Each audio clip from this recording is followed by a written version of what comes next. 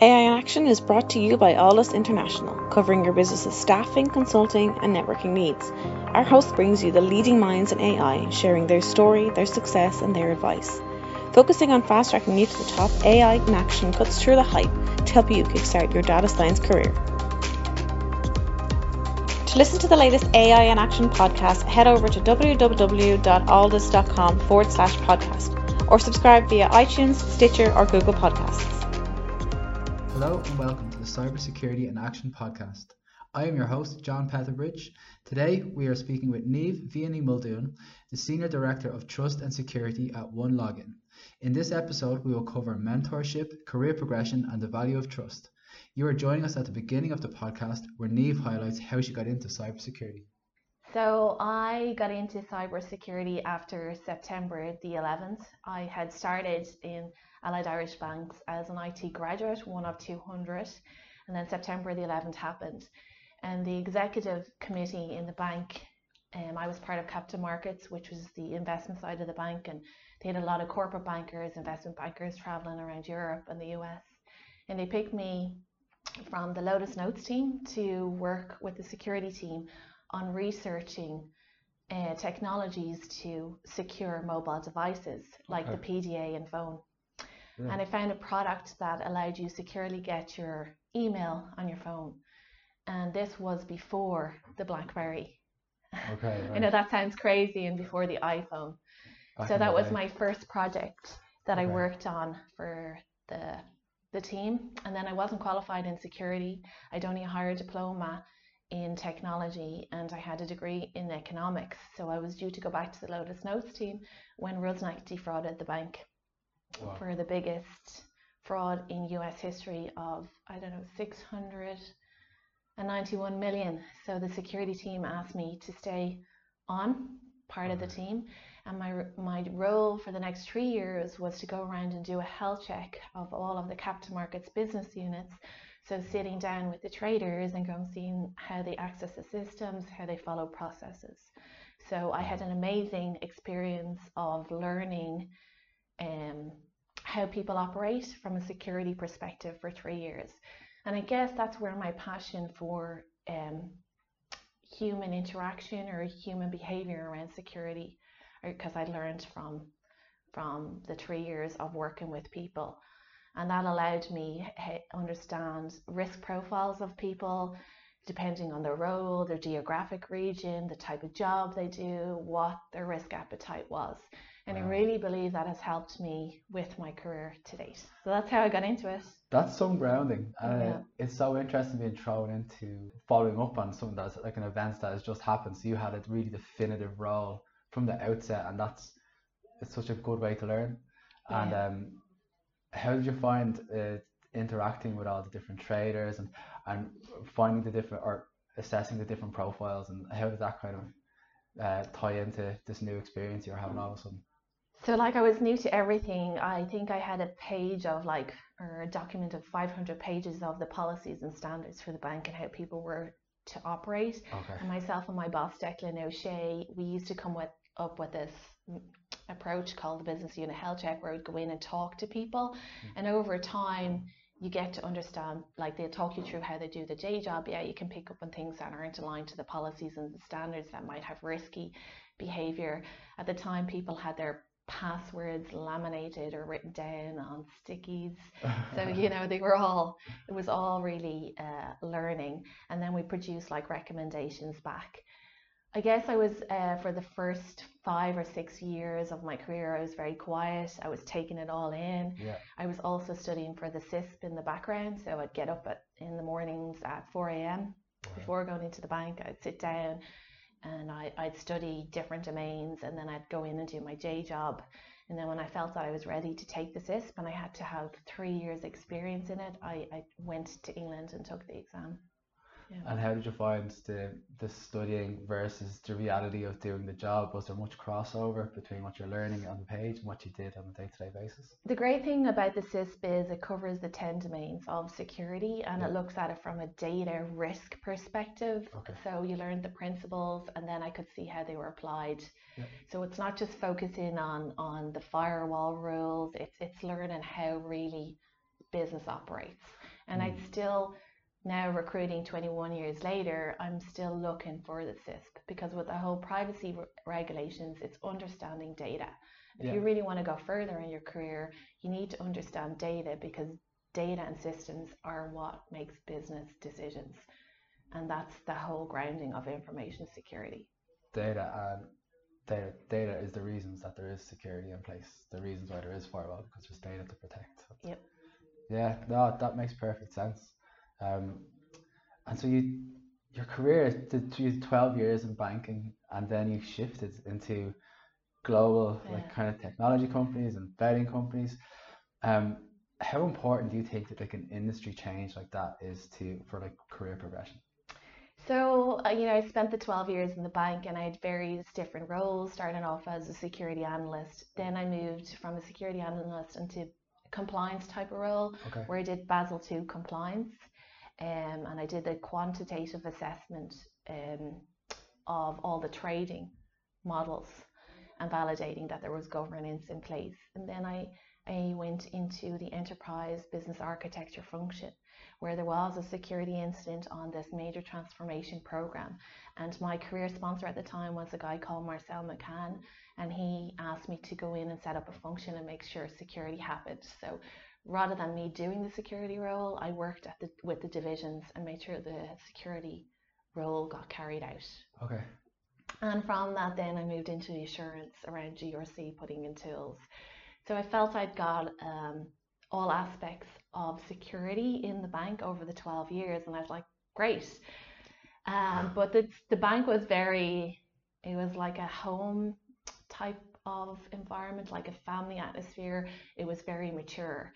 And really, I was very loyal to the bank. And the day Marcel was leaving was the day I handed in my notice. He had somebody that had sponsored my career up to then. Yeah. And I felt, okay, now's the right time to move. I'm being constantly approached, and I just feel that this is the step to take. So I sat down with him. I had 3 job offers on the table, and his recommendation was to go to the Paddy Power. Okay. My God, was it a change? Yeah. Just a change in dynamic. I remember, I got my phone the first day, and overnight I received 500 notifications from security, different security notifications. They were on a maturity scale, and they had put in all the technology systems, but then I was brought on board to help them develop from being an IT security function to an information security function. Gotcha. So the whole understanding information as an asset, the training and awareness, working with the legal and the compliance team, reviewing our third-party games providers, writing SLAs around our security program that the providers had to adhere to. So it was the best 2 years of my life from my career perspective, going from a very mature organization into a program management role where I was doing everything. Wow. Putting in technology tools, One of the best technology tools I put in for Paddy Power was Splunk, which is a log analysis tool, and I architected it all out, and I joined all of the different log types from the network up, and we correlated the events, and we really saw the value of that on the day of Cheltenham. The second day of Cheltenham, I think it's Tuesday. Okay. And about 1 p.m, it looked like we were being DDoSed. Really? And you had 90 seconds to make a decision about crossing over to a solution like Prolexic, which basically cleans the dirty traffic and allows you to do the clean traffic and keep your systems up and running.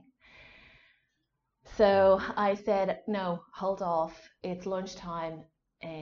Everybody's on their break. They're placing their bets. This is legitimate traffic. And we looked at our competitors at the time, and they'd all fallen over.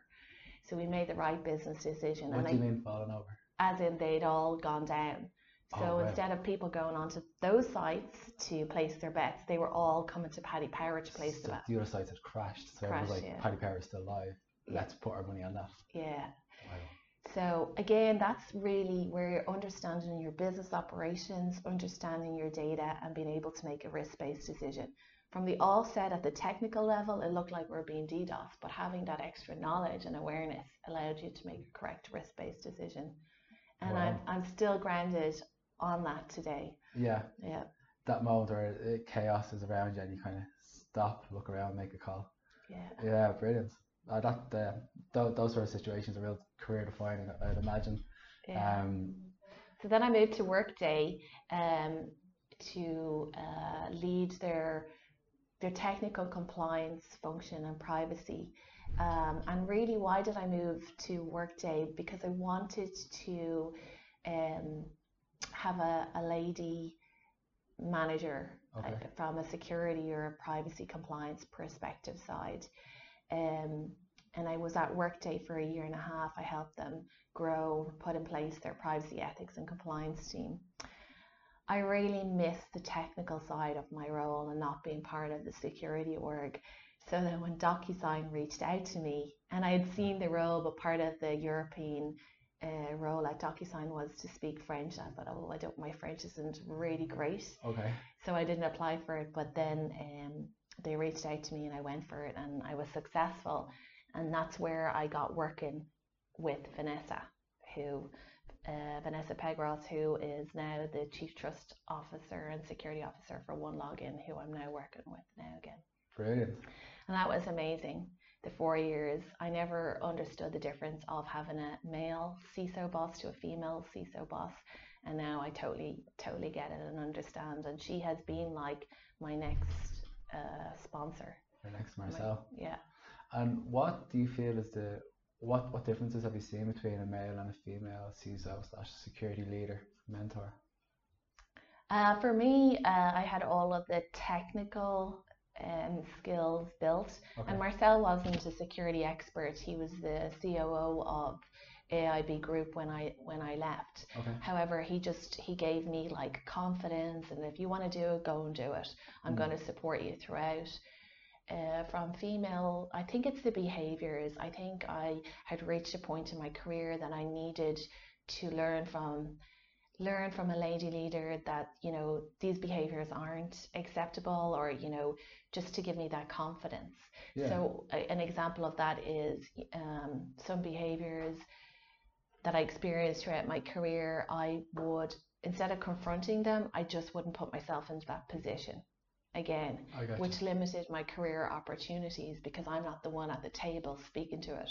I mightn't have had the confidence. Where with Vanessa, I remember a situation within my first 2 months at DocuSign, and she just gave me the confidence to address it, and ever since then it's like no shit, Sherlock. Yeah. It has never happened again. Oh, that's really good. Those types of people are always good to come into your life. They always make an impact. Do you think from a upskilling or a self-development perspective, if someone did not have a Vanessa, so to speak, what recommendations would you give to someone like that is their career is taken, it's on the trajectory they want to move, but for that sort of an area where they may avoid certain confrontations or anything like that would ultimately result in more career opportunity. Yeah. But is there any sort of self-development or courses or business management skills that you think are obtainable without having a direct mentor? There is a program called the Speak Up Club. It's run by a lady called Damina O'Connor. She used to be with Business and Finance magazine, and I think for women it's the confidence to have their voice heard is really critical. Yeah. And I think that is a good group for people who really want to develop in that area. Brilliant. I'll attach a link in the notes after the show.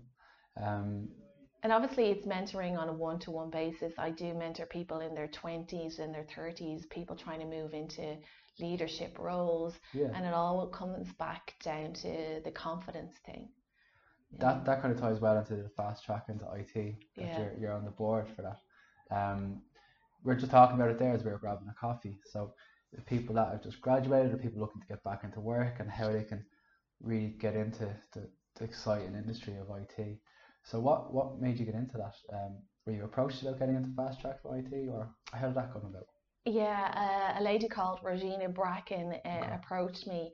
I hadn't really heard about it before, and I guess I'm always interested in giving back to IT, to the Irish industry and security. I do a lot of scholarship reviews for ISC Squared as well, and it just really stuck out to me that the industry has nearly a 9 million shortage right now. And this is a great way to help people get a very, very growing and exciting career.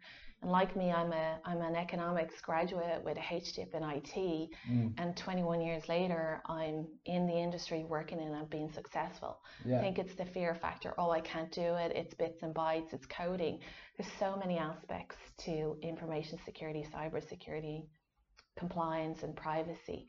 The people, the processes, the technology, and I just think it's a great industry to be in, a lot of opportunities, and there's roles for everybody. There really is. I think that's the best, that should be the caption for it, roles for everybody.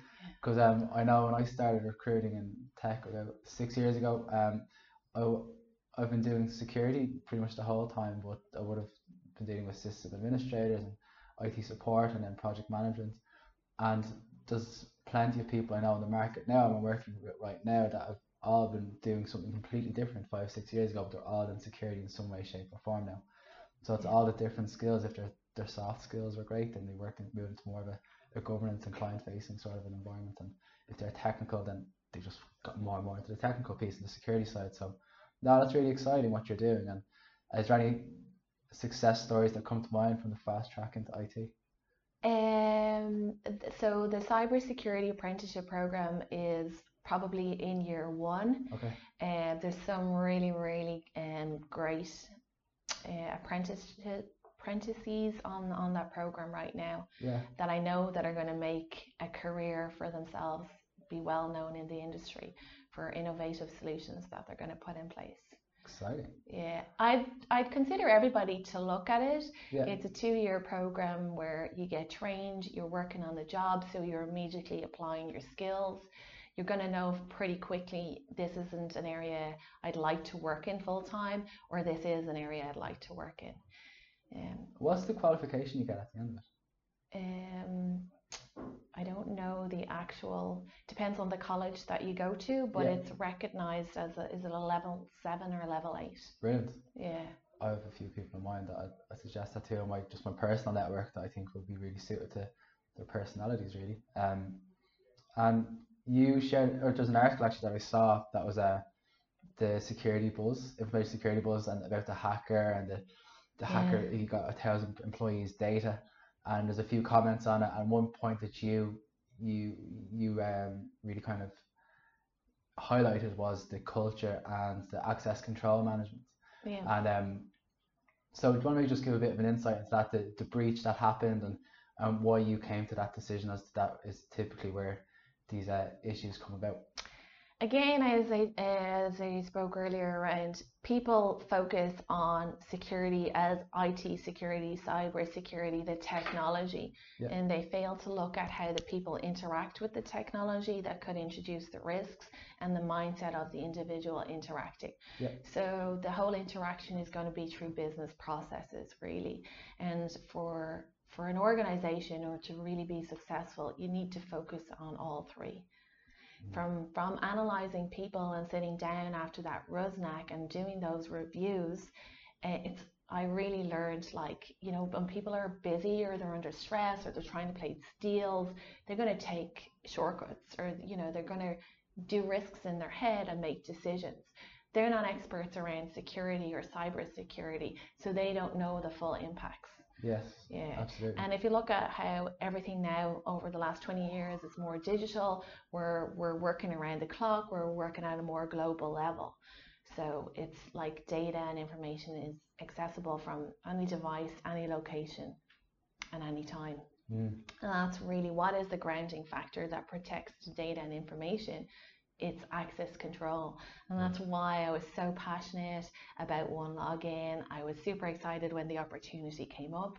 I really see OneLogin's product offering as being game changers in helping organizations protect their data systems as we move into more digitalization. So what they have they've introduced is what we're calling a trusted experience platform. So it's not just access into your data. We're building AI into the platform that will look at you, John, where you're based today, what device you're connecting to, how you're accessing the systems, and if something on your general profile changes, OneLogin, our trusted platform, experience platform, recognizes this and it says, hey, it doesn't look like it's John from Dublin. Has he moved to New York? Let's ask him for additional authentication to prove that it is him. And of course, you know those factors. Yeah. And if it is you, you can authenticate successfully. So, and get in and do your job, what you need to do. But it's making it more risk aware, keeping you at a personal level conscious about the security as well.